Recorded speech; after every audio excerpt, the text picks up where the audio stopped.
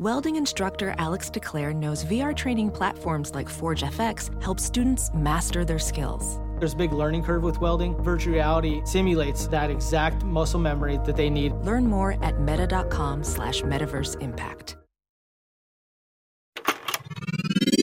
This is a HeadGum podcast.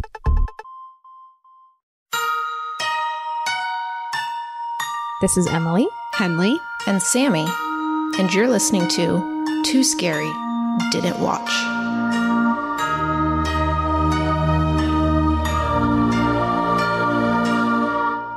Hi, everyone. Welcome to Too Scary Didn't Watch, the horror movie recap podcast for those too scared to watch for themselves. I'm Emily, and I am too scared to watch scary movies. I'm Henley, and I'm also too scared to watch scary movies. I'm Sammy, and I love watching scary movies, and so I watch them so that you don't have to.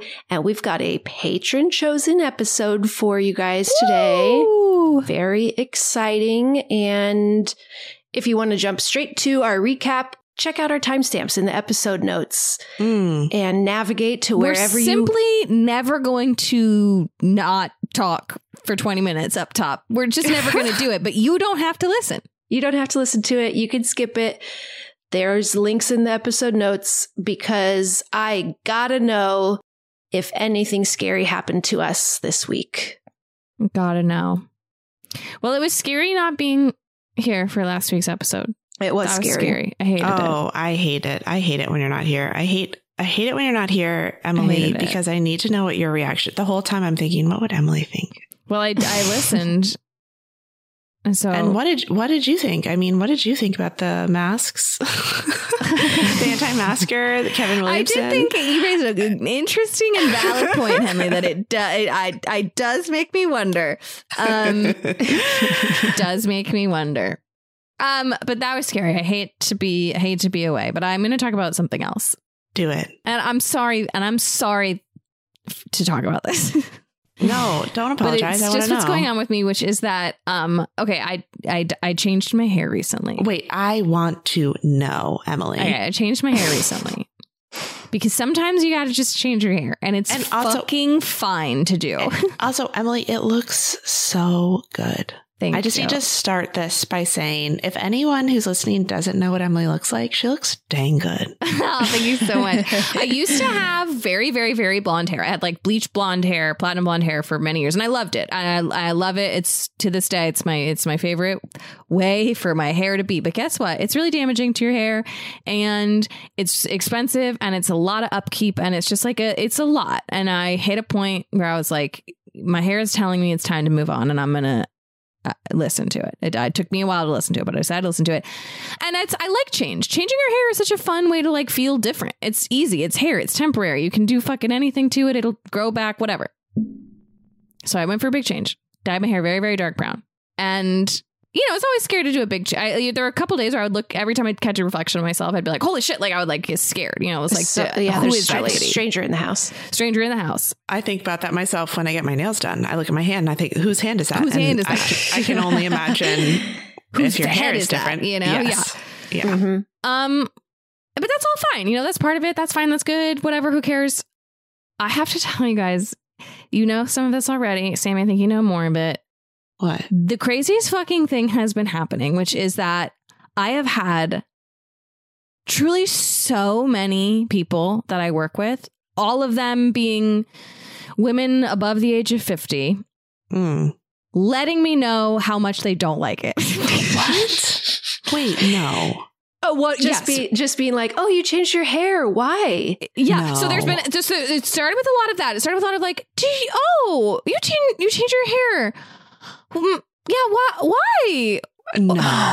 Then a little more direct. I got some. The blonde was so sophisticated. So I got some of that. Sophisticated. I got some of that. Then I also started getting a few days after the first day showing up with, which is also, it's like, that you're always like, nobody is thinking about you as much as they're thinking about you. But in this case, I was like, why the fuck is everybody thinking and talking about my hair? Like it felt so crazy. So then I got a couple days of women that I work with coming up to me being like, I really like your hair. With a tone of like, fuck everyone who says you look nasty. Like it was so obvious. Like it was like, I'm going to give you a compliment because everybody hates how bad your hair looks. And then it sort of has died down. It's been a couple weeks, whatever. This is what I look like now. Fucking get over it. And then on Friday, I have not told this to you yet, Sammy. On Friday night, a woman who I do not know this woman's name. We do not work in the same department. I don't know what department she works in. Walks right up to me at the end of the day. And it took me a second to process what she had said because she said it to me in Spanish. So what she said to me was, this is a direct translation. You were prettier with your hair blonde. Oh my God. These ladies need to shut the fuck up to me and says, you used to be prettier with your hair blonde. And I'm like, what am I supposed to say to this? Why? What? Why do I need to know that you think this? What do you expect me to do about it? Why do I care that you think this? And you don't know her. And I don't know you. Whoa. And it's as if the vibe is as if I have like... Is she above 50 as well? Yes. It is that I have like... It's feeling as if I have like offended these people by changing my hair. That they need to let me know that I have disappointed them. I'm so mad because they're so weird. Objectively wrong. They're also objectively wrong. And they're it's really crazy. Doesn't fucking matter. Maybe I look really ugly right now. So weird to comment. Who cares? It's so weird to comment. It's like they think that they have some kind of ownership over you when they literally don't even know you. It's so weird. Even if they did, they have no ownership over them. It's just like, right. No, of course. It has been, I've never experienced anything like it. It has been so completely insane. It has happened. I'm telling you 7 or 8 different people. Wow. My mouth is just agape. I truly can't close my jaws. I can't close my mouth. It's on the floor. My jaw's on the floor. I feel so exposed and vulnerable in a workplace, no matter what. God. The idea of being in a workplace where someone is commenting on my appearance, physical appearance, in a way to tell you that it's bad, gives me heart palpitations. It's been, I can't. It's like so. That's why I was like so stupid to like get on the podcast and like talk about my hair, but whatever. But it's mainly just that it's been the strangest thing to experience over and over again. These women being like, I don't like your hair. It's like, because like, what the fuck are you supposed to say? Like, what do you say back? Like, oh, you know what? Let me go back and just dye it blonde again for you specifically. Yeah. Honestly, Emily, this makes me want to cry. It makes me want to cry. Rude. It's so rude. And it was like the week I got back from work after New Year's, and I was also dealing with like immediate wedding stress and like being back at work, and I dyed my hair and everyone told me that it was disgusting. I was like, I want to go home and die. Like, I would just like to go home and be dead and not exist in this space. Yeah, just evaporate for the rest of my life into thin air.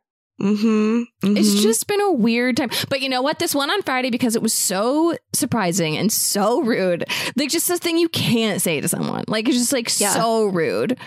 Now I'm like, I'm going to dye my hair fucking jet black. Like, I'm like, fuck you. I'm going to give myself Courtney Cox from Scream 4 or whatever, terrible bangs. I'm going to dye my hair black. Fuck you. I'm going to have the worst hair you've ever seen. Just to defy. I would want it to be black. I think you would look good with that. I want to go up to that woman and be like, what the fuck is your problem? I'm like, what is your problem? What is her problem? What do we think her problem is? I think that there's something, I bet that... But it's not just one lady, it's like 8 ladies. Emily, it's because they're jealous of your youth and your beauty. They're like, I think they like are like mad I squandered the ability to have blonde hair or something. they're like disappointed in me. It's really weird, you guys. I don't know. Who cares? That's like a deep-seated patriarchal thing they're dealing with in their own life. I can't say I'm enjoying it. No, it sounds really annoying, and I'm sorry that has been happening, and they're obviously completely wrong. You look gorgeous. You do. I love your hair. Thank you. But just the greater point is that it's okay if I don't, but it's not okay to tell me that you think that. Either way, it's like, keep your thoughts to yourself. Just cannot be telling people what we think about their physical appearance. If we don't know them, if they haven't asked for that, if it's not kind, we just simply can't be doing it. We can't be doing it. And a lot of people are doing it. I haven't had that experience in a long time. And so it does feel shocking, but yeah, people, I guess, are still doing that. They're still doing that. People are still doing that. And they got to stop. They really got to stop. So I guess it's kind of scary that people are still doing that. Yeah. I don't love it. That is a little scary.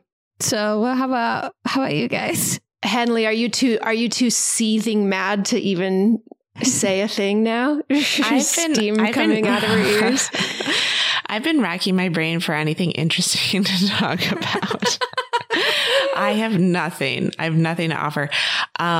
Silas got the stomach flu. That was pretty scary. God. We watched Kiki's Delivery Service, and I need to see that one.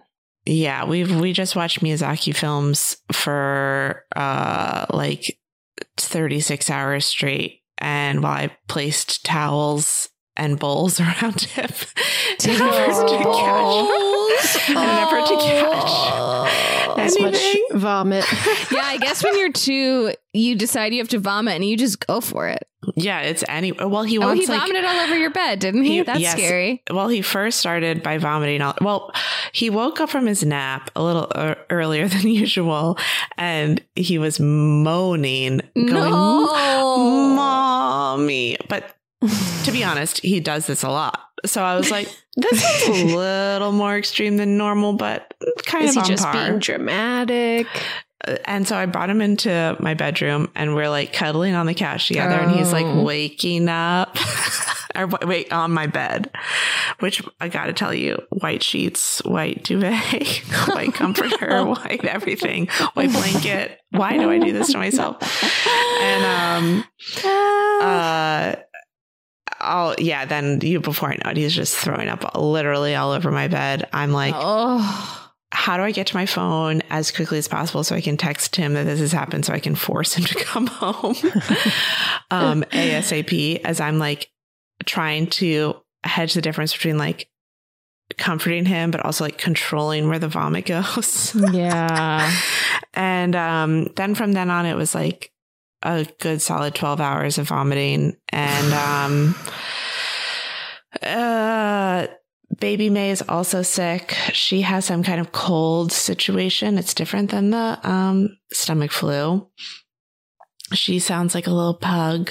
She's like,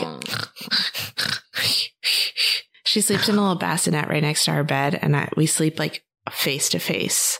Like over the course of the night, I put her on her back, and she like, her face is up, and then over the course of the night she like scoots, and then faces me, and I'm facing her, so I can like comfort her throughout the night too, you know?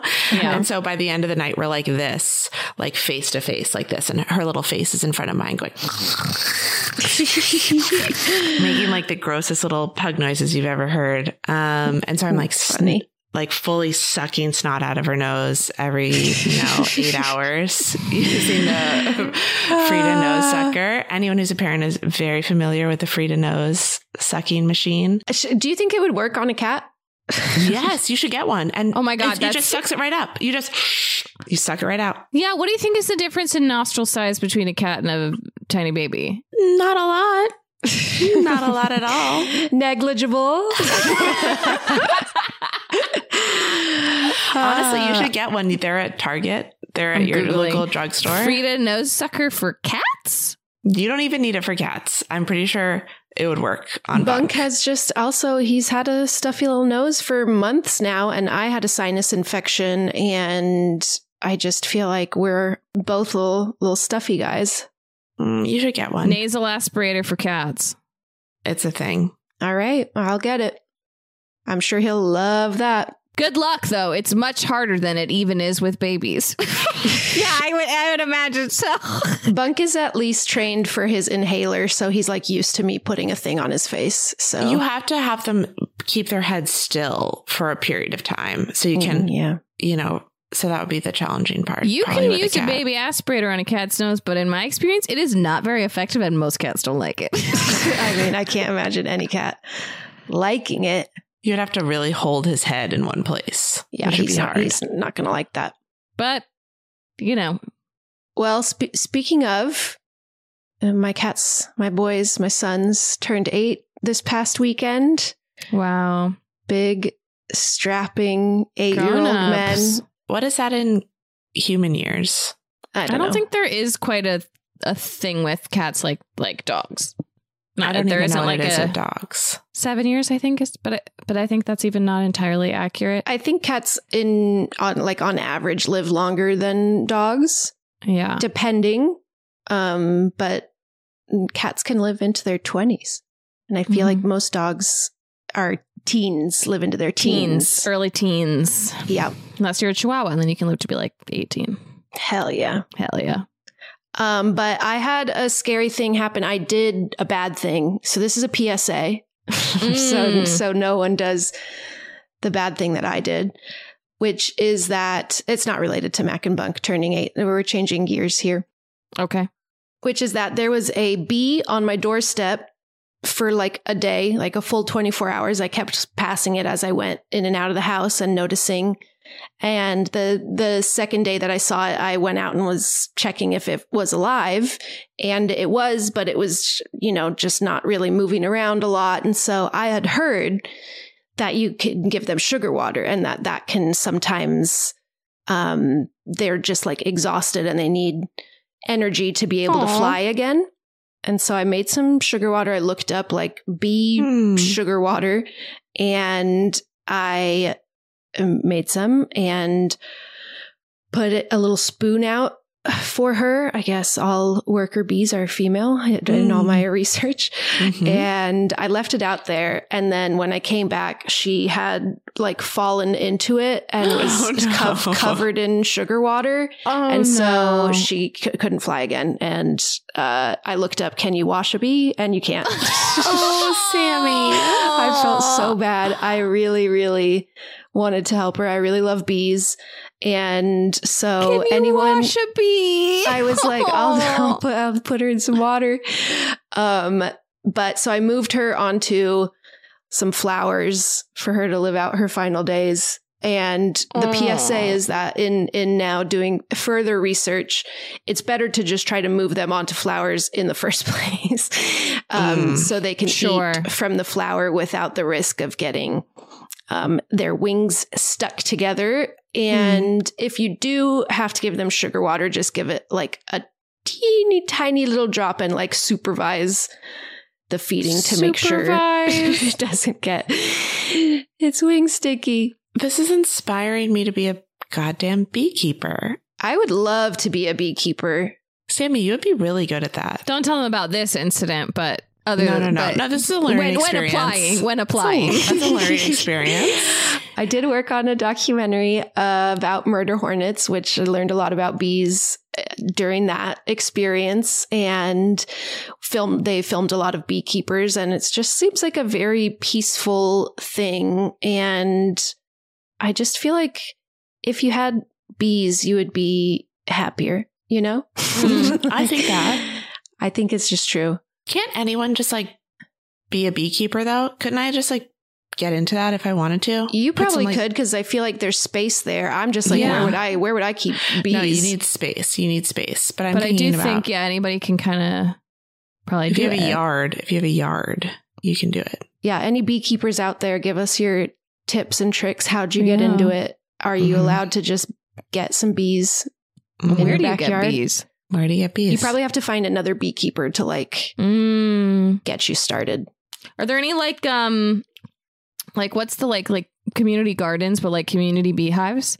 Can you like join a group? There should be. There should be, because bees are extremely important to the environment. And I bet there's some sort of community beehive situation in LA that you could join. I'm going to look into it. I am going to join the handbell troop, and I'm going to start a goddamn community beehive in Greenwich, Connecticut. And a book club. Never see me again. You'll never see me again. What's Henley doing? She's either with her bees or bells or books. That's our Hadley. That's our Hadley. Bees, bells, books. If I'm not being, I'm belling. And if I'm not belling, I'm booking. And if she's not doing any of those things, she might be with her baby. Those are the last. Last in the lineup. First check the bees, then check the bells, then check the books. Then check the babies. Okay, should we get into this week's episode? Yes. This week, we are going to be recapping The People Under the Stairs. Came out in 1991. As I said, the patrons chose this. So thank you, patrons. I'd been curious about this one for a while.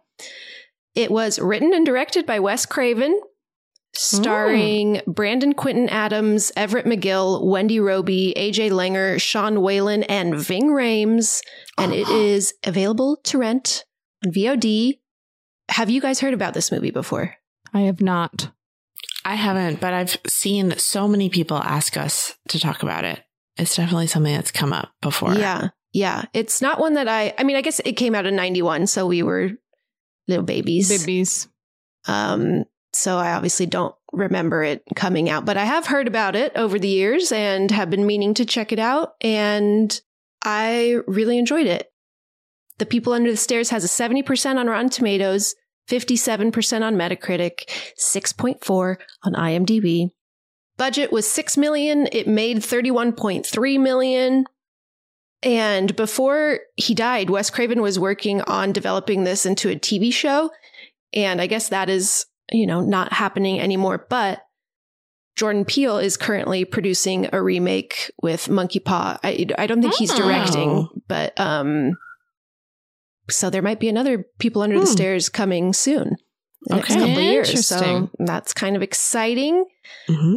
Wendy Robin and Everett McGill were cast after Wes Craven saw them on Twin Peaks. They're married couple in Twin Peaks, and they are excellent in this. Wendy Roby says this movie was some of the most fun she's ever had on a film set and one of her favorite projects she's ever done. Wow. Just in contrast to some actors' rights violations that we sometimes talk about. It's nice to hear when someone has a really nice time on set. That is nice. I think it unfortunately might be one that's worse to hear about than to see. Damn. Yep. Because it's like early 90s kind of has still some of those 80s vibes where the tone is actually pretty silly, but the content is pretty disturbing. So without you seeing the like unhinged, crazy performances, it might just sound very scary. So we'll warned. Keep that in mind. People have warned us about this. I've ignored the warnings. I've tried to say I haven't seen any warnings about this one. Yeah, I didn't either. I kind of didn't know that it was going to be too dark. I think the one we had Carl Tart on, he was like, The People Under the Stairs scared me. I feel like I remember him saying that. Yep. And I feel like did we watch like one of the documentaries we watched? They mentioned People Under the Stairs. I just feel like I've heard about this movie periodically throughout our podcasting, and it's made me worried.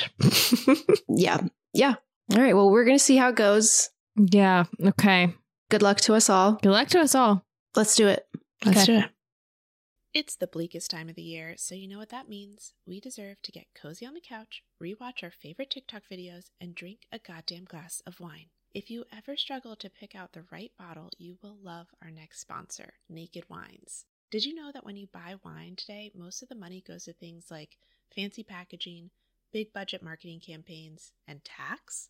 That is crazy. Naked Wines is a subscription service that seamlessly connects you to the finest independent winemakers on the planet. So you get a box of the market's best quality wines however often you'd like for a fraction of the price. And hold on to your butts, you guys, because the deal they have for you is insane. Just wait. So how do they do it? Naked Wines connects winemakers and wine drinkers directly, allowing for vineyard-to-door delivery at up to 60% off what you would normally pay in a store. By cutting out the traditional retail middleman costs and markups, winemakers can pass those savings on to you without skimping on quality. I can't stop talking about Naked Wines. I love that their quiz matches you with bottles that you love, and each shipment includes wines they recommend based on your previous ratings. I'm currently loving their organic options, especially the Chris Condos Cabernet from Mendocino County, and they've been around for 10 years, and they fund over 90 independent winemakers. So with no commitments or membership fees, you can enjoy Naked Wines hassle-free. And the best part, every bottle is a passion project from an independent winemaker, so you're literally making an independent winemaker's dream come true. So head to nakedwines.com/tooscary and enter voucher in the top right when you get to the website. And put in tooscary for both the code and password to get 6 bottles of wine for just $39.99 with shipping included. That's $100 off and less than $7 per bottle. So that's nakedwines.com/tooscary and use the code and password tooscary and grab 6 bottles for just $39.99. One last time, that's nakedwines.com/tooscary, code and password tooscary for $100 off your first 6 bottles. We all come home after a long day of work, and what's the first thing we do? We take off our bras because they are uncomfortable and constricting, and we're just ready to get out of them by the end of the day. Well, what if I told you that Skims has changed all that? Skims has done the impossible and created an underwire bra that I actually forget that I'm wearing. I didn't think anybody could do it. You guys obviously know how much I love Skims. I have tried many of their other products. I've never been disappointed, but I just don't normally love an underwire bra. I prefer a bralette, but I've loved everything else I've gotten so much that I thought, you know what? Why not try an underwire bra from Skims? Let's just see. And they did it. They did it, folks. They created my favorite underwire bra I've ever worn. I have the weightless scoop bra. It has this nice mesh material that's supportive and comfortable, breathable, but still very sexy. And yeah, like I said, I do genuinely forget that I'm wearing it, and that is very rare.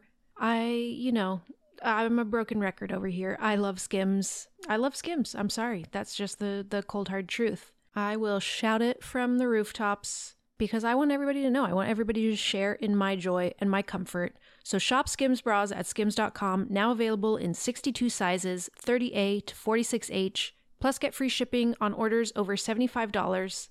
And if you haven't yet, be sure to let them know that we sent you. After you place your order, select podcast in the survey and select our show in the drop-down menu that follows. Welding instructor Alex DeClaire knows firsthand how VR training platforms like ForgeFX can help meet the demand for skilled workers. Anywhere you go look, there's going to be a shortage of welders. VR training can help welding students learn the skills they need to begin and advance in their career. The beauty of virtual reality is it simulates that exact muscle memory that they need. Explore more stories like Alex's at meta.com/metaverseimpact. So I will say a trigger warning for child abuse. Oh, no. Yeah, yep. Okay, but we begin with a tarot reading, and we're seeing some tarot cards being laid down. We're hearing the voices of a brother and sister, Ruby and Fool. She pulls up the Fool card and says how that's him. And, we look at the Fool card. There is someone looking like he's almost dancing at the edge of a cliff. Is that how you would describe it, Emily? It's like you're kind of moving through life, not looking, unaware of the dangers around you. It's like not necessarily a bad thing. It's like a nice ignorance is bliss type of thing. But anyways, so this is maybe how he's gotten his nickname Fool. This is our protagonist. His real name is Poindexter. Really cute. But everybody calls him Fool after the tarot reading. This is the little boy from the trailer. He looks really cute. He's very cute. And he says later that he's 13. I would have guessed 8. Oh my God. I would have guessed really young. Yeah. Yeah. 13-year-olds are really small. It's crazy. 13 is small. Well, it also can really vary. Kids can look very different at 13. It's true. Yep. So we go into the rest of the house and we see that Ruby and Fool's mother is sick in bed and they can't afford the treatment for her. And we meet a guy named Leroy. This is Ving Rhames. Leroy tells Fool that they're also, because they're kind of like whispering to each other, trying to communicate something that they don't want Fool to hear. Leroy doesn't care about protecting Fool's feelings or anything. So he's like, oh, you guys are being evicted because you're late on your rent and you don't have enough money. He asks Fool if he's got any money to chip in. Fool says no. And Leroy says, well, I know where you can earn some. We also have heard about the landlords of this building that are evicting them are called the Robesons, and they own like 50 buildings in the area, and they're just basically waiting for everybody to move out so they can tear them all down and build office buildings type of thing. Evil landlords, very unsympathetic to everyone's unique situations, that whatever, like they don't care that she's needs to be in the hospital and whatever. So don't like these landlords. And so now we cut to the landlords in their big fancy house being very casually racist, being like, we need to clean up this neighborhood. It's getting disgusting. They're white, obviously. Obviously. And they're referring to the Black families that live in the building, and they're just like, we need to get this neighborhood nice and cleaned up, and just real villain shit. And they have a daughter named Alice, who they are also just being really mean to right off the bat. Just she comes in and brings them dinner, and they're just yelling at her like, watch where you're going, don't step on that, or whatever. They're just being assholes to her as well.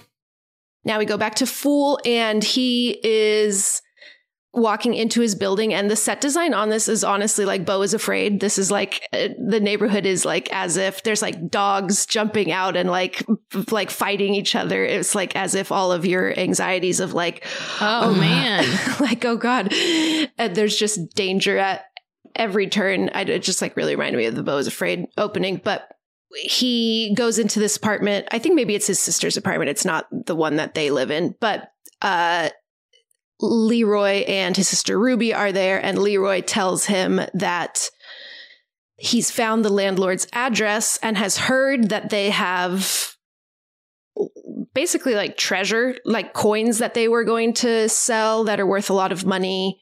I can't remember how he learns this, but he knows that they have some money in this house and wants to rob them. And Ruby tells them to leave it alone. She doesn't like that house. There's weird stories about them, and it's not a good idea. But it seems like Fool is being manipulated to feel like he needs to step up for his family because they're in a like tight financial situation. So he secretly agrees to do this. Back to the Robesons' house. Mrs. Robeson is feeding their daughter Alice. Alice is also like 13. Mrs. Robeson and Mr. Robeson call each other mommy and daddy. And ew, mommy.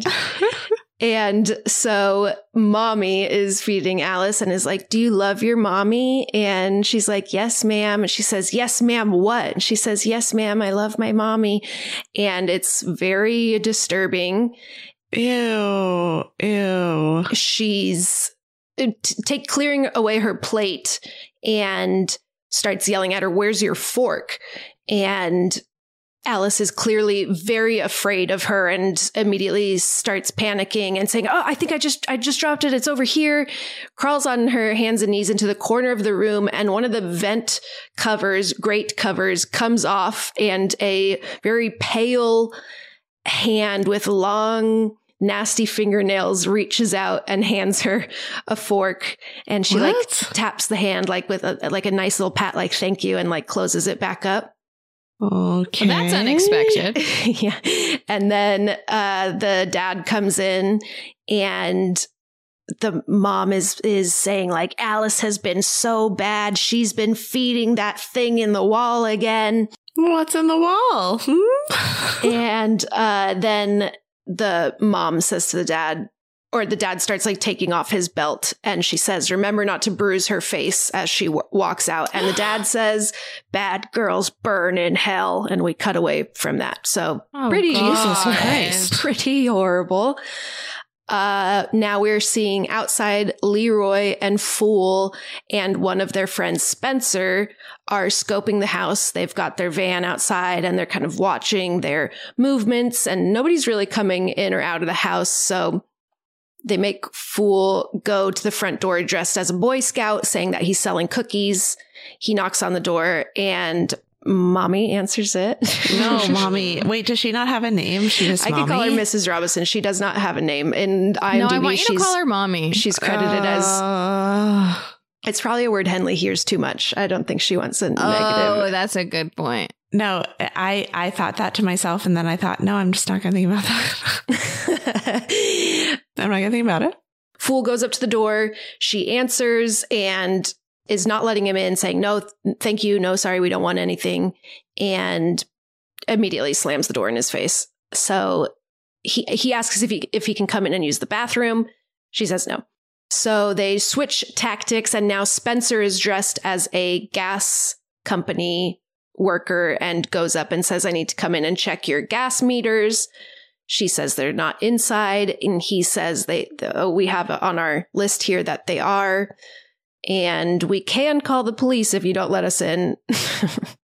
But Spencer's a white guy, and so I feel like she's like a little less rude to him. Yeah, and is like, thinks like, oh, we can all be freely racist here. So she's like, there's just been so much more crime in the area. The neighborhood's really changing. So you got to be careful who you let in. And he's like, I totally understand. So she lets him in. Leroy and Fool are still in the van, and Leroy's getting really antsy, being like, he better not take those coins for himself. He's going to steal all the coins. Doesn't trust Spencer. But we're watching the house waiting for Spencer to come out. Spencer does not come out. Oh. And eventually Mrs. Robinson comes out, gets in her car, and drives away. Oh. So they decide to break in to go find Spencer.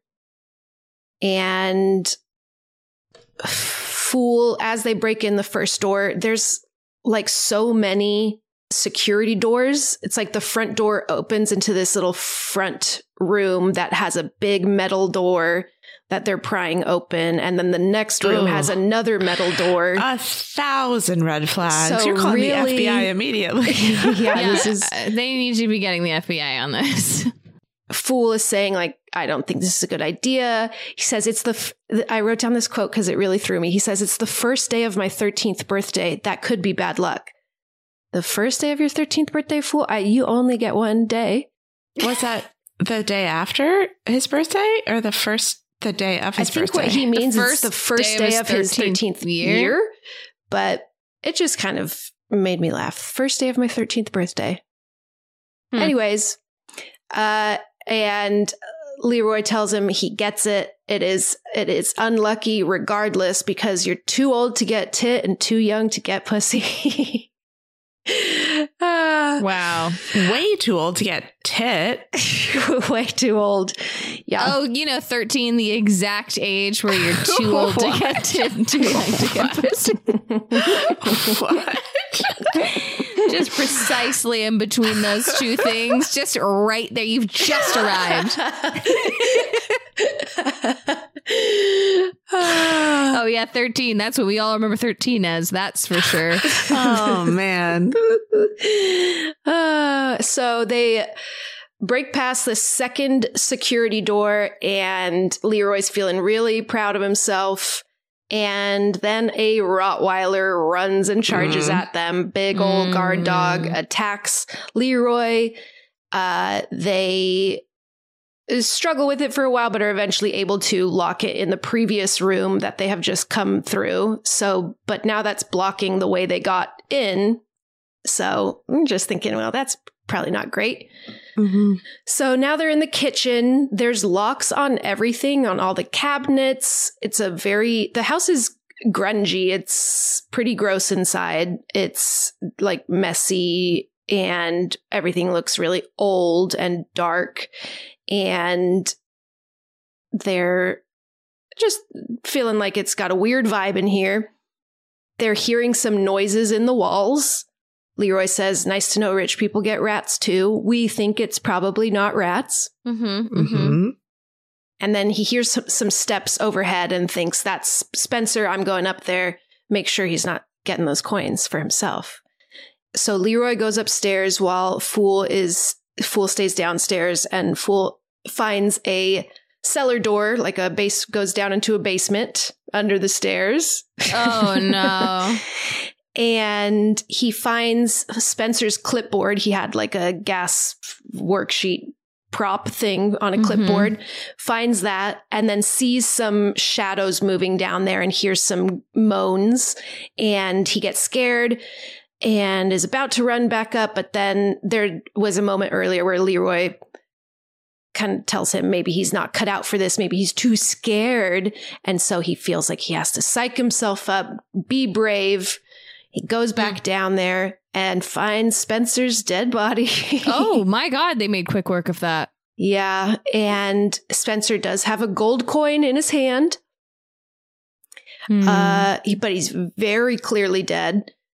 And for some reason, I think Fool is trying to get him out of there. He's like, I'm going to get you out of here. But he's a small little boy, and this is an adult man, and he's dead. And so seems like a waste of energy at this point. But as he's trying to grab him, we see there's all these wood planks kind of fencing off a different part of the basement. And we're seeing some lights coming from back there and hearing some moans, and eventually see a bunch of people just down there. We don't get a good look at them, and they're just going like, oh, not saying anything, almost like zombies. I really don't like moaning.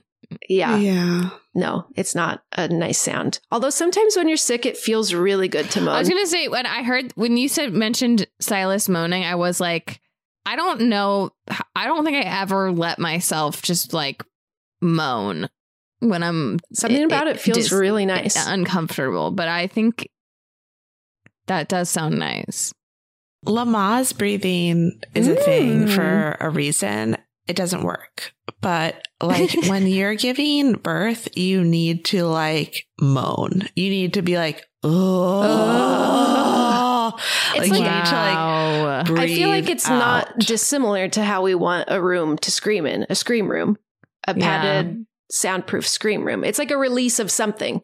There's no choice but to do like a guttural scream. And I feel like sometimes when you're really nauseous, you want to moan too. Yeah. And also, if you're a person trapped under the stairs, you might want to moan. You might want to moan. You want to let off some steam by moaning. Yeah, exactly. So they start pulling Spencer's dead body under the wood fence thing, and Fool is pulling it back, trying to grab it back, saying, no, like, what are you doing? He pulls it back, and they had gotten his arm, and his arm is all torn and eaten now. Ew! They were immediately chomping on him. This obviously terrifies Fool, so he jumps back, and then one of the people down there jumps on him and is yelling, and it's very scary. And so he is able to throw him off, and he runs back up the stairs to go into the house. When the stairs turn into a ramp, they flatten. And so he slides all the way back down into the basement. House is full of surprises. It's got lots of little tricks and traps. Wow. Yeah, it's a lot of work has been put into this house. You think they could put a little TLC into cleaning it up, you know? True. It's so much work into it. Less tricks and traps, more just general tidying. Yeah. Tricks, traps, and tidy. Tricks, traps, and tidying. Mm-hmm. Yeah, that's my goal for 2024. Less tricks and traps and more general tidying.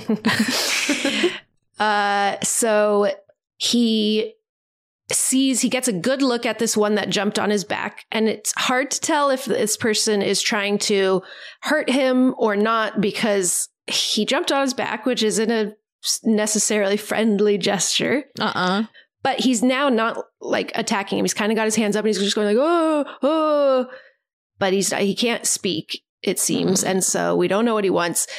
Fool runs up the ramp. He just like gets enough momentum that he doesn't even need the stairs. He gets up, gets back into the house, and now sees Alice and tries to follow her. But as he does, he sees the Robesons coming home. Their car pulls into the driveway, and Leroy has parked their van in their driveway, which I was like, this is so dumb. If you're robbing a place, to park in that place's driveway. So now they're parked in because the other car has pulled in behind them, and the Robesons are home. Mommy and Daddy are home. Fool runs to find Leroy and tells him, we got to get out of here. Spencer's dead. They're home. So they run downstairs trying to get out of there, and they find the front door, which is different from the way they came in. There's like 2 entrances, thankfully, but they reach for the door handle and are immediately electrocuted. This is another little trick and trap, little booby trap. And so they can't open the front door. All the windows, by the way, are like reinforced. None of them are breakable. They're like bulletproof glass, essentially. Jesus. That is bars on the windows. They're not going to be able to get out of a window. And because the Robesons are home now, they open the doors and let the dog in. And so the dog runs in, attacks Leroy. Fool comes up with an idea, grabs Leroy's hand as the dog is biting Leroy, touches that doorknob, electrocutes all 3 of them. And that's such a fool. It stuns the dog. Dog is down for the count for the time being. They both run upstairs. Mr. Robeson obviously knows they obviously know someone is in here, and they're saying things like, there must have been that gas electrician guy. He must have had a friend. They like know that it was a scheme. Yeah. And so Mr. Robeson has his shotgun, and they're upstairs, and Leroy hides in a closet and won't let Fool in there with him. He's like, you find your own place. She's like, okay, asshole. So, but just as he closes himself in that closet, Mr. Robeson presses some button, flips a switch downstairs that locks every door in the house. It like goes into lockdown mode. Things slide over the windows. Who do you hire to do all of this? I don't know. And like, does that person ask any questions? Like, why are you doing this? I mean, I guess maybe they can do it themselves, but it seems like a lot of particular knowledge you'd have to have. Yeah, they do. Mr. Robeson seems like the type that might be into that kind of stuff. Clearly committed. Yeah. So all the doors are locked. Leroy's in a closet, but Fool did not make it in anywhere. So he's just out in the hallway with nowhere to go into. And Mr. Robeson is coming up the stairs. And then the same guy that jumped on Fool earlier bursts through a wall behind Leroy in the closet, causing Leroy to like break through the front of it, screaming, I guess, and because it really scares him, obviously. But then Mr. Robeson is right there, comes upstairs and shoots Leroy, kills him. Oh my God. Okay, bye, Ving. Bye. Yeah. And they are Mommy and Daddy are going, yeehaw, we got him. They start dancing. Yeehaw. They go, oh, Daddy. And they're dancing around, celebrating killing him. And it's very gross. Oh. But the good news is that they don't suspect that Fool is in the house. They think there was just one other person. So they're not necessarily checking. Like he was hiding like around a corner. And so they haven't seen him. They don't know that he's there. And Fool finds a vent cover that flips open that's just big enough for him to crawl through. And so he goes into where the other guy in the walls is that we saw Alice feed earlier. There's one that's seemingly able to move around the whole house through the walls, where the other ones are all confined to this basement under the stairs. And this is presumably the one who just did that to Ving and the one who jumped on his back. Yeah, I don't know why he did that to Ving. I think to save Fool. Maybe to save Fool.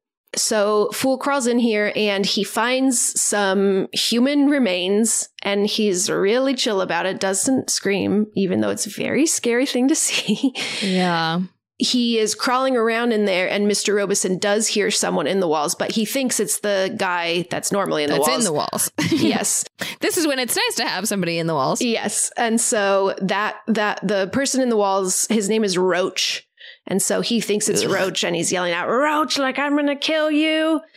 And Fool is crawling through little tunnels in between the walls, in between the rooms, and finds an entrance into a room that Alice is in. I think it's just the bathroom, and she's standing in there and she looks completely shocked and scared and is not saying anything. And he says, haven't you ever seen a brother before? And she goes, I've never had a brother.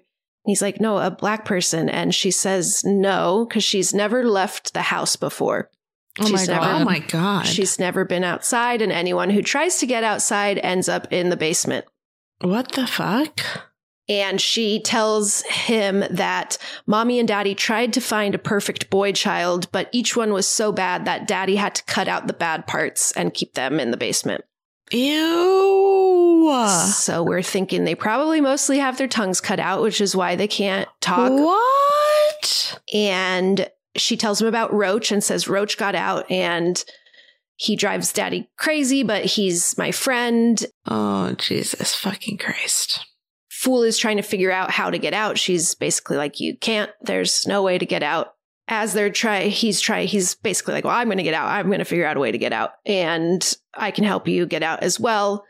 But at that moment, Daddy comes upstairs, hears their talking, got his shotgun, and he is now dressed in like head to toe bondage. He's like covering his head and everything. It's really surprising. Just was not expecting this. And he's yelling like, I know you're here. And it's unclear at this point if he knows that there's someone else there or if he's still hunting Roach. But at this point, also, we see Mommy downstairs feeding the dog Spencer's hand. Ew! And at some point, the cops arrive. They quickly, Mommy, brushes herself off, goes outside, and they're looking at the van that's parked there. And she's saying, yeah, like, I think someone broke in, but they're not here anymore. And the cops ask to come inside to search. And she says, no need. We searched the whole house. There's nobody here. And the cops obviously are like, not going to do shit. They're like, oh, like, keep your doors locked, ma'am, and make sure you're safe out there. And she's like, oh, you can count on it. Cops leave. Ugh. Oh, like also Fool is like banging on the windows while they're outside, but it's soundproof and it's that nobody hears it. Thought of everything. But while they're outside, they see in the van the Boy Scout outfit that he was wearing earlier and now realize that he's part of the scheme as well. And so they head back inside. They know he's in there now. And they're like, he's in there with our little girl, our perfect angel. Gross. Yeah, the implication here being, I was like, this is like a birth of a nation. Like, I don't like what's being implied here, but so they are still in this bathroom, and Roach opens up like a cabinet that there's a little hidden door in that they can go into. And so they run in there, and Mr. Robeson sends the dog in through that trapdoor as well. It's basically just like, kill them. And they're running through all these little passageways and crawl spaces. And the dog's about to get to them when Roach pulls a lever, and the floor beneath the dog drops down to a slide, dropping him all the way back down into the kitchen where the Robesons are. This is a Looney Tunes house. It's a Looney Tunes house. It's silly. Now Roach and Fool get into Alice's room, and Alice, this is when she confirms to Fool that Roach's tongue is cut out because he talked back. Are these people they kidnapped? I feel like that's their own children. That's we're not sure. She is their actual daughter, we think. And these people, we don't know if they're also their children or not. I feel like because there's so many of them, we kind of assume some of them must be kidnapped. Maybe some are... People just walked in unsuspecting or came to the door or whatever. Yeah. These people are really weird. Really weird. And that's, I think Fool says that. Really fucked up. He says to her, your dad's a real mother. And then he's like, your mother's a real mother too. And Mommy and Daddy walk in and see them all in Alice's room and grab Fool. Roach makes it out through the little trapdoor, but Daddy shoots the shotgun. It's not fun to say Daddy in this. It's so weird. It's so weird. In this setting. He shoots, and it looks like maybe he gets Roach. He shoots right where he is, but Roach still is able to crawl away, but it might have been a hit. We're not sure.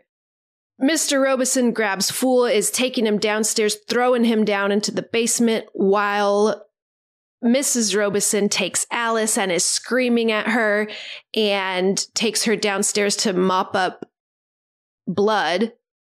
I don't know whose blood it is. What happened with blood Spencer's? Downstairs? Yeah, maybe. It must be. But she's just clean up this filthy... She's at a level 11. She's just absolutely losing her shit. And then she's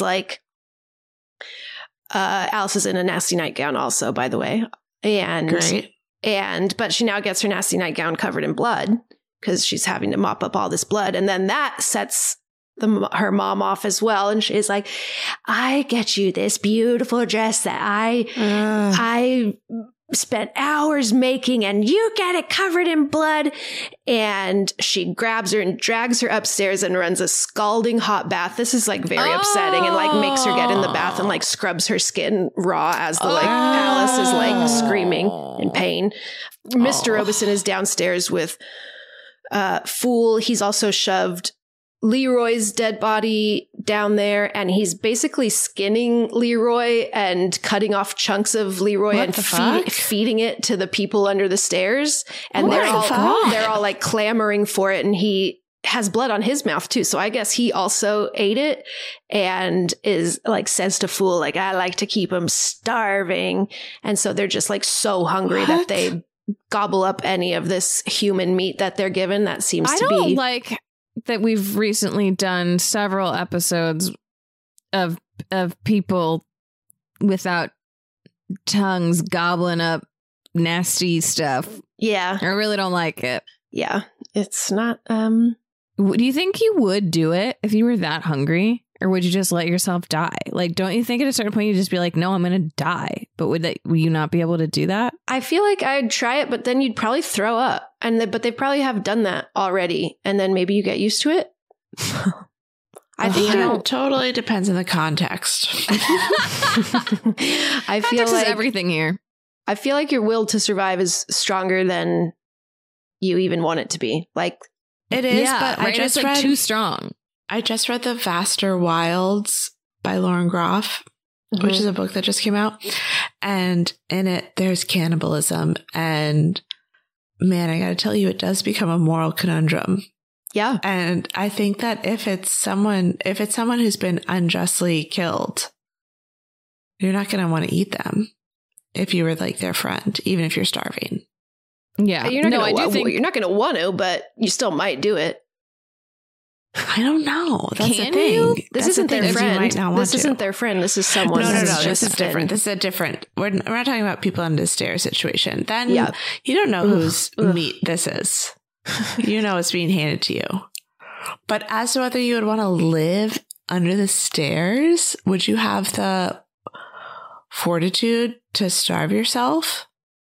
Or would you want to just eat whatever's given to you? I think I'd probably eat it, unfortunately. Unfortunately. Yeah. I wouldn't be happy about it.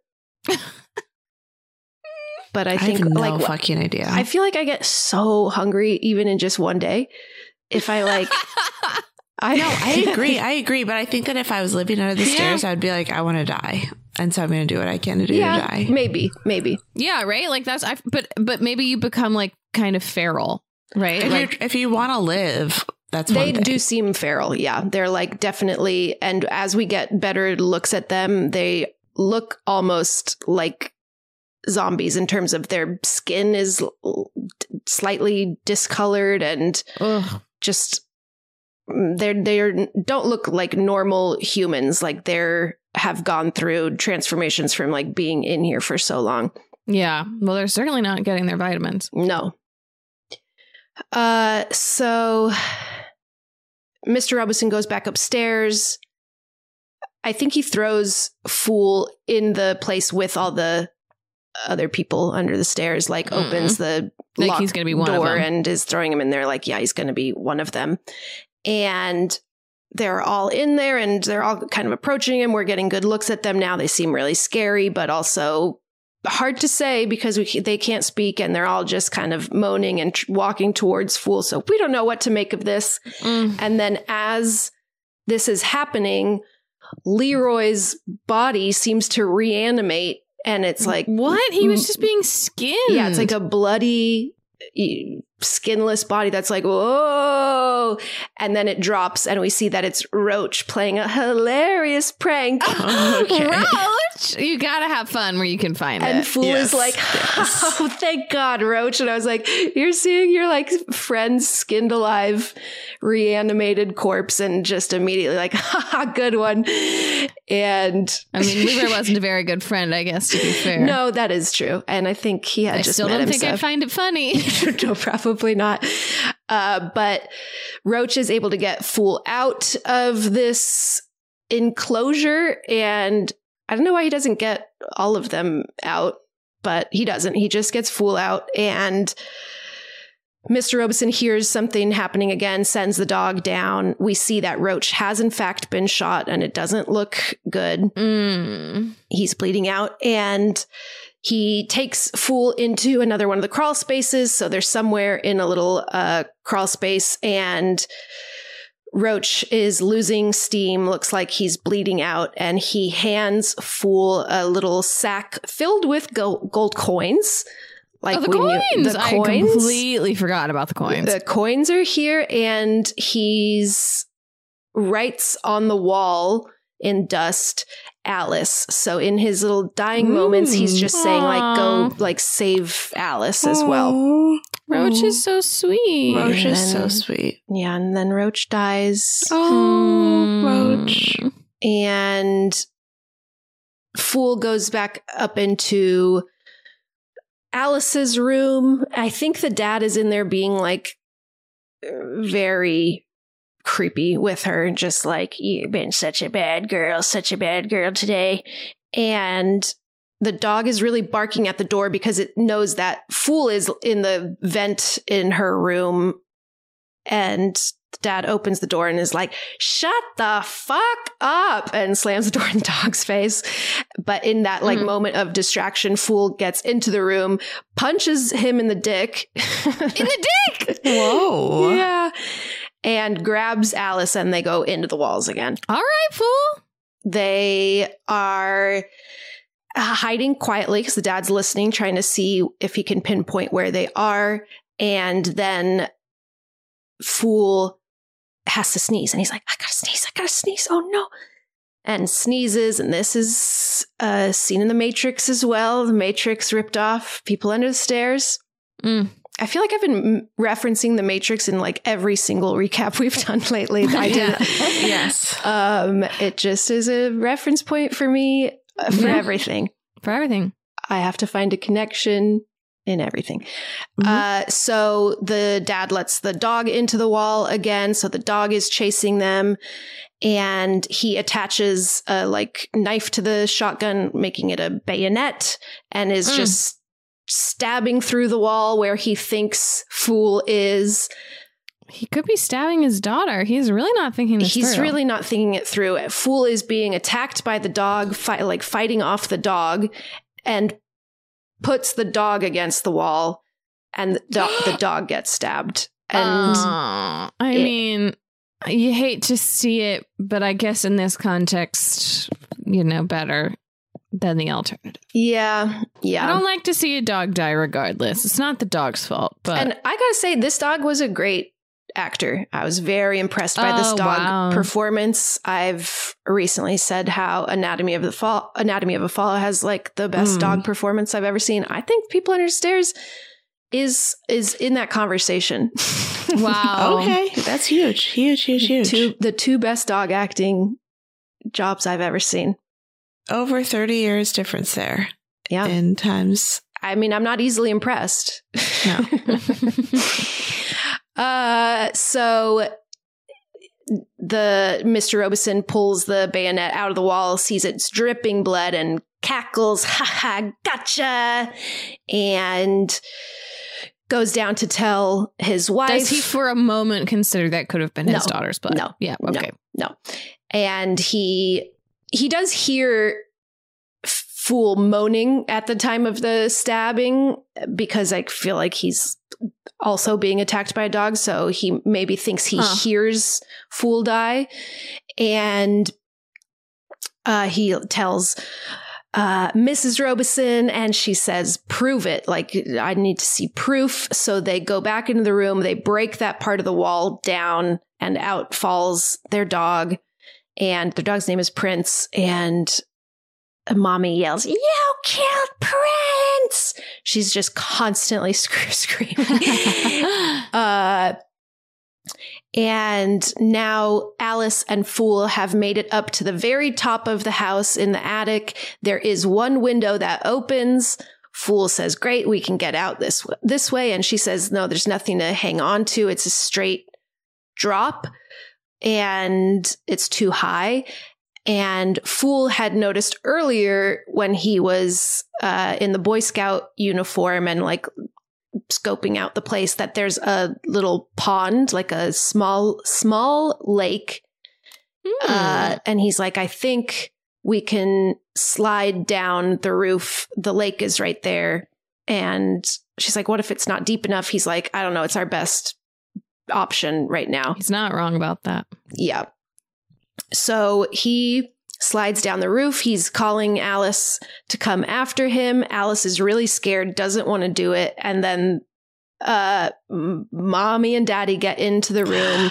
Oh, jeez. And Fool slides off, and Alice doesn't. And Fool like calls out like, "I'm coming back. I'll be back for you, Alice," and runs away. The lake was deep enough to he wasn't injured or anything. And so, great fucking plan. Yeah. So the dad does like run out with the shotgun and try to chase him. But then the mom comes out and is saying, like, "What are you thinking? Shooting outside? Are you insane?" And it makes him come back inside, and then is going like, "Daddy's such a bad boy, Daddy. What are you thinking, Daddy?" And I hate that. Go back inside. And now we see Fool has made it home. He is showing his grandpa the gold. We're not immediately talking about Alice for some reason, but his grandpa confirms this is enough for rent until the year 2000. and hospital bills. Far away. Everything. I still think you guys should move if these people are your landlords. Yeah. Mm-hmm. Yeah, true. You'd be like paying them that money. So the grandpa is telling them that, yeah, this is a lot of money. And they're talking about the Robesons, and grandpa is saying how that family's always been off for generations. It started as a funeral home, and then they started getting into real estate, and they got richer, and the more money they got, the greedier they got. And then he's like, those siblings are the worst. And he's like, siblings? And he confirms that, yes, mommy and daddy are actually brother and sister. Ew! They're brother and sister? They're brother and sister. Oh, what the fuck? Ew. Yeah, I mean, it's not good. That is not good. It got worse. Wow, the situation got worse. Yeah. But I really do want to emphasize their performances are really over the top and insane in I think a very fun way. Well, they were having a lot of fun, as we've heard. They were having a lot of fun. We got to remember that. We got to just remember that. It was fun for them. Twin Peaks. They're doing similar styles of acting as their Twin Peaks roles. And I don't really know why Fool is not being more adamant about, like, we got to go over there, or someone has to go over there. So, but he is, but he says it later to his sister. They're not really, that's not the focal point of the first conversation he has. Yeah, it should have been an immediate. I would have thought that would be a higher priority than how much is this gold worth. Yeah. But then he says to his sister, I think maybe his grandpa says something like, you got to stay away from that house. But I feel like he didn't explain the situation maybe well enough. Mm-hmm. But Fool, once again, feels the burden on his shoulders and says, I got to do something about this. Somebody has to do something about this. And he heads outside and he's marching down the street, and we're thinking he's going like straight to the house by himself. And I'm like, what the fuck are you doing? And he goes to a payphone and he calls the police. Nice. Okay, great. Love that. I really liked that.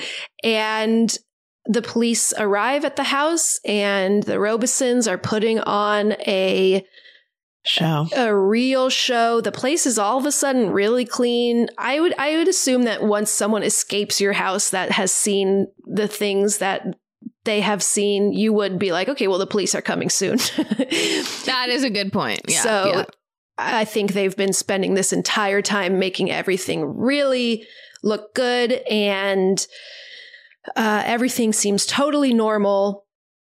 We did find out that the people under the stairs have been lightly tranquilized for the past couple hours or whatever, like for this time. So no one's making any noise. Cops aren't hearing everything. Everything seems to be in order.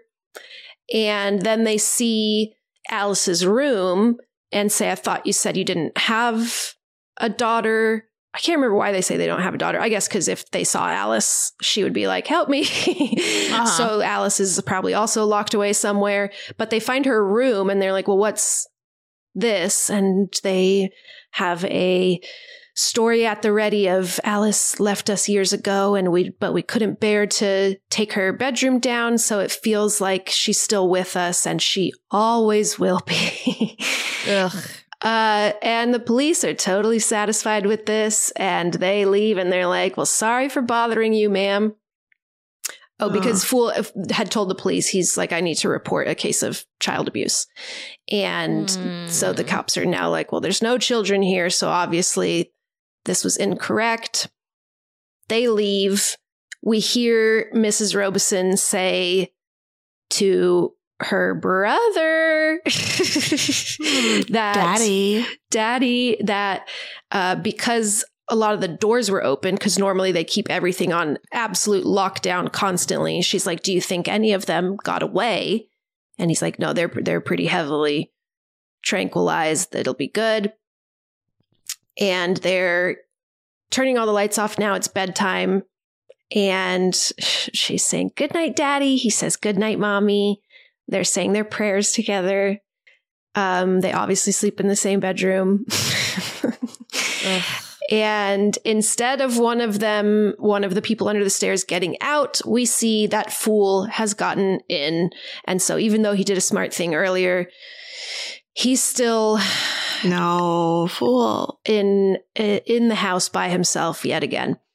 And he grabs a gorgeous fire poker. Would a fool grab a fire poker? Absolutely not. I don't think so. And he follows the noises of Mommy and Daddy's prayers and gets to their bedroom and sees that it is a tape recording playing their voices. And no. Daddy in his head to toe leather outfit lunges out at Fool. But a fire poker is an unparalleled weapon, I think. And Fool is able to... he hits them both and they are fall down, and it gives him a head start to be able to run downstairs. And when they run down, they can't find him. And they're like, what the fuck? Like, the doors are locked. He couldn't get out. What's going on? Where is he? He's got to be in here somewhere. They go back upstairs and we see that he is hiding in the chimney. He's crawled like into the fireplace and has like pressed himself up. Nice. In the chimney. Is this a Christmas movie? Yeah. Santa? And so he shimmies up the chimney to the attic. There's like a missing brick, and we see that Alice is chained up in the attic. Oh, no. But she's chained to the bricks of the chimney. So he's able to pop out the brick from the other side that she's chained to, which like lets her loose. Whoa. And they're trying to pop out as many bricks as they can so that he can crawl out of the chimney to where she is. But then Daddy's coming up the stairs. So she puts her hands back up where they were chained and acts like everything's normal. Daddy comes in and we hear Mommy going, Daddy, come back down here and help me to bed. And so Ew. Daddy goes back downstairs. And Fool gets in now. They pop out enough bricks that he's able to get into the attic with her. And he's telling her that his grandpa told him that these are not her real parents and that they kidnapped her and that she is not related to them. And so she's ready to get out of there now, too. And I mean, she's been ready, but yeah, now she's extra like, all right, yeah, fuck this place. And Fool makes a run for the attic window that you can slide down into the lake from, how they got out last time. Alice stops him, says, first thing he did, not my dad, after you left, was drain the lake and fill it with broken glass. So yeah, our one exit is not available anymore. He was wrong to think that he would be able to use the same escape twice. Yeah. So they've got to figure something else out. They climb into the chimney and climb all the way up and out of it onto the roof. And then Mommy and Daddy are in their bedroom, which also has a fireplace on the second floor. So there's a fireplace on the first floor and the second floor connected by the same chimney. And they make noise so that they get their attention. And Daddy sticks his head in the fireplace and is looking up, and they start dropping bricks down on him. Nice. And knock him out. And then Mommy's in there screaming up at them with the shotgun now. So they drop down like as fast as they can, again, like the Matrix, and and just like land on her really hard. What if the Matrix was 100% inspired by this movie? Everything about it. I bet it was a little bit inspired. So they land on Mommy really hard and kind of knock her out. Fool keeps going down, or no, they both now go down to the first floor and through the chimney, and Fool tells Alice to go out through, I don't know, some door that I was like, well, I didn't know that there was a door that we could get out of here, but it seems like Alice is heading somewhere to relative safety, hopefully, while Fool is like, I'm gonna go get everybody out of the basement. Oh. Alice is in the living room alone when Mommy comes down and finds her. No. And she's screaming at her. And then there's a knock at the door. And they're like, maybe it's the police again. So Mommy is like completely looks so crazy. She's got like blood on her and like dust from the fireplace, ash and stuff. And she's got a gun in her hand and she just like kind of tries to brush herself off to look normal when she like holds the gun behind her back and then opens the door and it's Ruby, Fool's sister. And she starts yelling at her and is Ruby starts, she's basically saying like, oh, we're tenants of the neighborhood that you're trying to run us all out of town. And I just want to see what you have to say for yourself. Mommy slams that door in her face. And we see that Daddy has found Fool in the basement. Is holding him at gunpoint now with a shotgun again. And says, kiss your ass goodbye, boy. And then all these lights shine in his eyes and he can't see anything. All of a sudden he's like, oh, and all the people under the stairs have flashlights. There's like a funny line earlier where Alice says like, they all have flashlights. So they have something to do. Like something to do. I know she like says something about the flashlights. Like it's not so bad. They all have flashlights. And so he gets momentarily blinded by all these flashlights, which gives Fool a chance to get away. And Fool, I think, runs in with the people under the stairs at this point. And there's another knock at the door. She answers it again. And now it's the grandpa and Ruby. And they're saying, like, you're ruining our community. And Mrs. Robeson says, there's no community here. Or she says, she's like about to drop the N-word. You like get the, she's like, all I see is a bunch of, and as she's like about to say it, there's like the whole town comes around the corner and like all of the residents from the neighborhood are there. And Alice drops down from the ceiling, like a little crawl space on top of Mommy, knocks her out again. And everyone like sees Alice sympathetically and is like, oh my God, all the rumors were true. Like there's just like little children being held captive in here. Ruby makes it inside. They're going to try to find Fool. Fool is telling all the people under the stairs, like, I want to get you out of here. You guys need to like feel the sunshine on your face again. And like, you still have a life ahead of you. And all of the people under the stairs are like, ooh, they can't say anything. And one of them is signaling to him that he's like holding his hands open, like he wants to give him something. And he leads him to this vault of treasure filled with money and coins, like so much gold. And Fool is, shocked to see this. So it's a lot of money. And he says something like, oh, like, this is why there's no money in the projects. Like, they have all the money. And we cut back to Alice and Mommy are in the kitchen. Mommy's attacking Alice with a knife, knocks her down onto the stairs, and is like stabbing at her with this massive knife. And she's like realized that Fool has turned Alice against her and is now like, there's and a bunch of people have seen what's going on in there. Yeah, and she's like, okay, so yeah, I just have to kill Alice now. And as she's got her pinned down on the stairs, hands burst through the stairs and the people under the stairs start bursting through different parts of the walls and like attacking Mommy and biting her.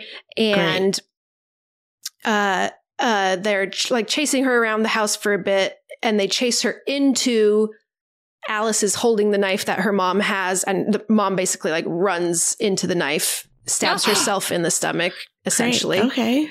And she says to Alice, you hurt your mother. Alice says, you're not my mother. Never were. Mrs. Robeson says, then burn in hell, and tries like she's like still going to kill her. But then all the people under the stairs crowd around her, pin her down, and basically eat her alive. Whoa. Oh, sure. Because Where's Daddy? They are cannibals. Daddy was, I think, knocked out in the basement, but he's come to, and he's still in his bondage. And he sees her. He comes upstairs and sees this and goes, "Mommy!" And he runs back down to Fool in the basement, who has found all of his treasure.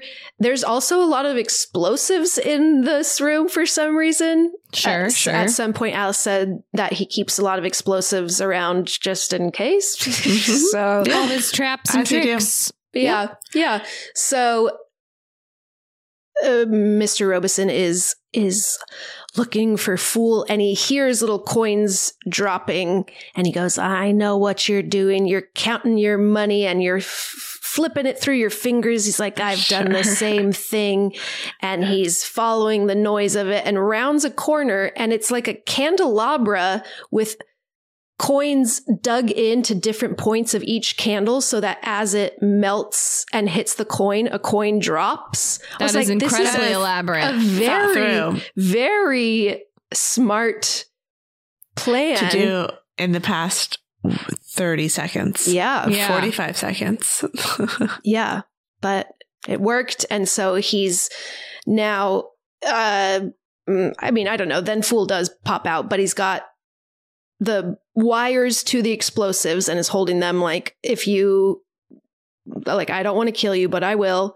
There's why do you have so many explosives down here? And basically tells him to drop his gun and give it up. And it's clear that Daddy's not going to do that. And so Fool tells him he says, "Well, then kiss your ass goodbye." Presses those wires together. It explodes. Fool is also directly next to the explosion, but it doesn't seem to... He doesn't seem too worried about that, and he does survive, and he's totally fine. Okay, so cool. Whereas Daddy and Mommy are both dead. And... Okay. All right. Because this explosion, it's a huge explosion, and it causes all the money to fly into the air, and all the residents of the neighborhood are outside. And so everyone's like catching money and cheering, and all the people under the stairs come out and they're like catching money and like liking. I was going to say, they definitely deserve some of that money. Yeah. And so it's like turns into a party. This like music comes on and like everyone's like grabbing money out of the air and cheering. And it's like, woo, we see that Alice is okay. Fool's okay. Oh, Alice like runs to Fool's side and is like, "Are you okay? How are you feeling?" And Fool has this unreadable expression. He goes, "I feel like $1,000,000. And everyone's partying and dancing, and that's the end of the movie. What? Wow, what a happy ending. It was so surprisingly happy. That never happens in a horror movie. I know. I was really not expecting the people under the stairs to be the heroes. I know. No, me either. So that's nice. They got what they deserved. Yeah, and a nice little redistribution of wealth via explosion, via money explosion. And I like that the money is coins. I'm picturing coins. Yeah, it's Pirates of the Caribbean, yes, like exactly. the chest of coins. It's like Mario. Exactly like. I was a little confused as to why they deal in coins, but maybe they explained it at some point. I guess.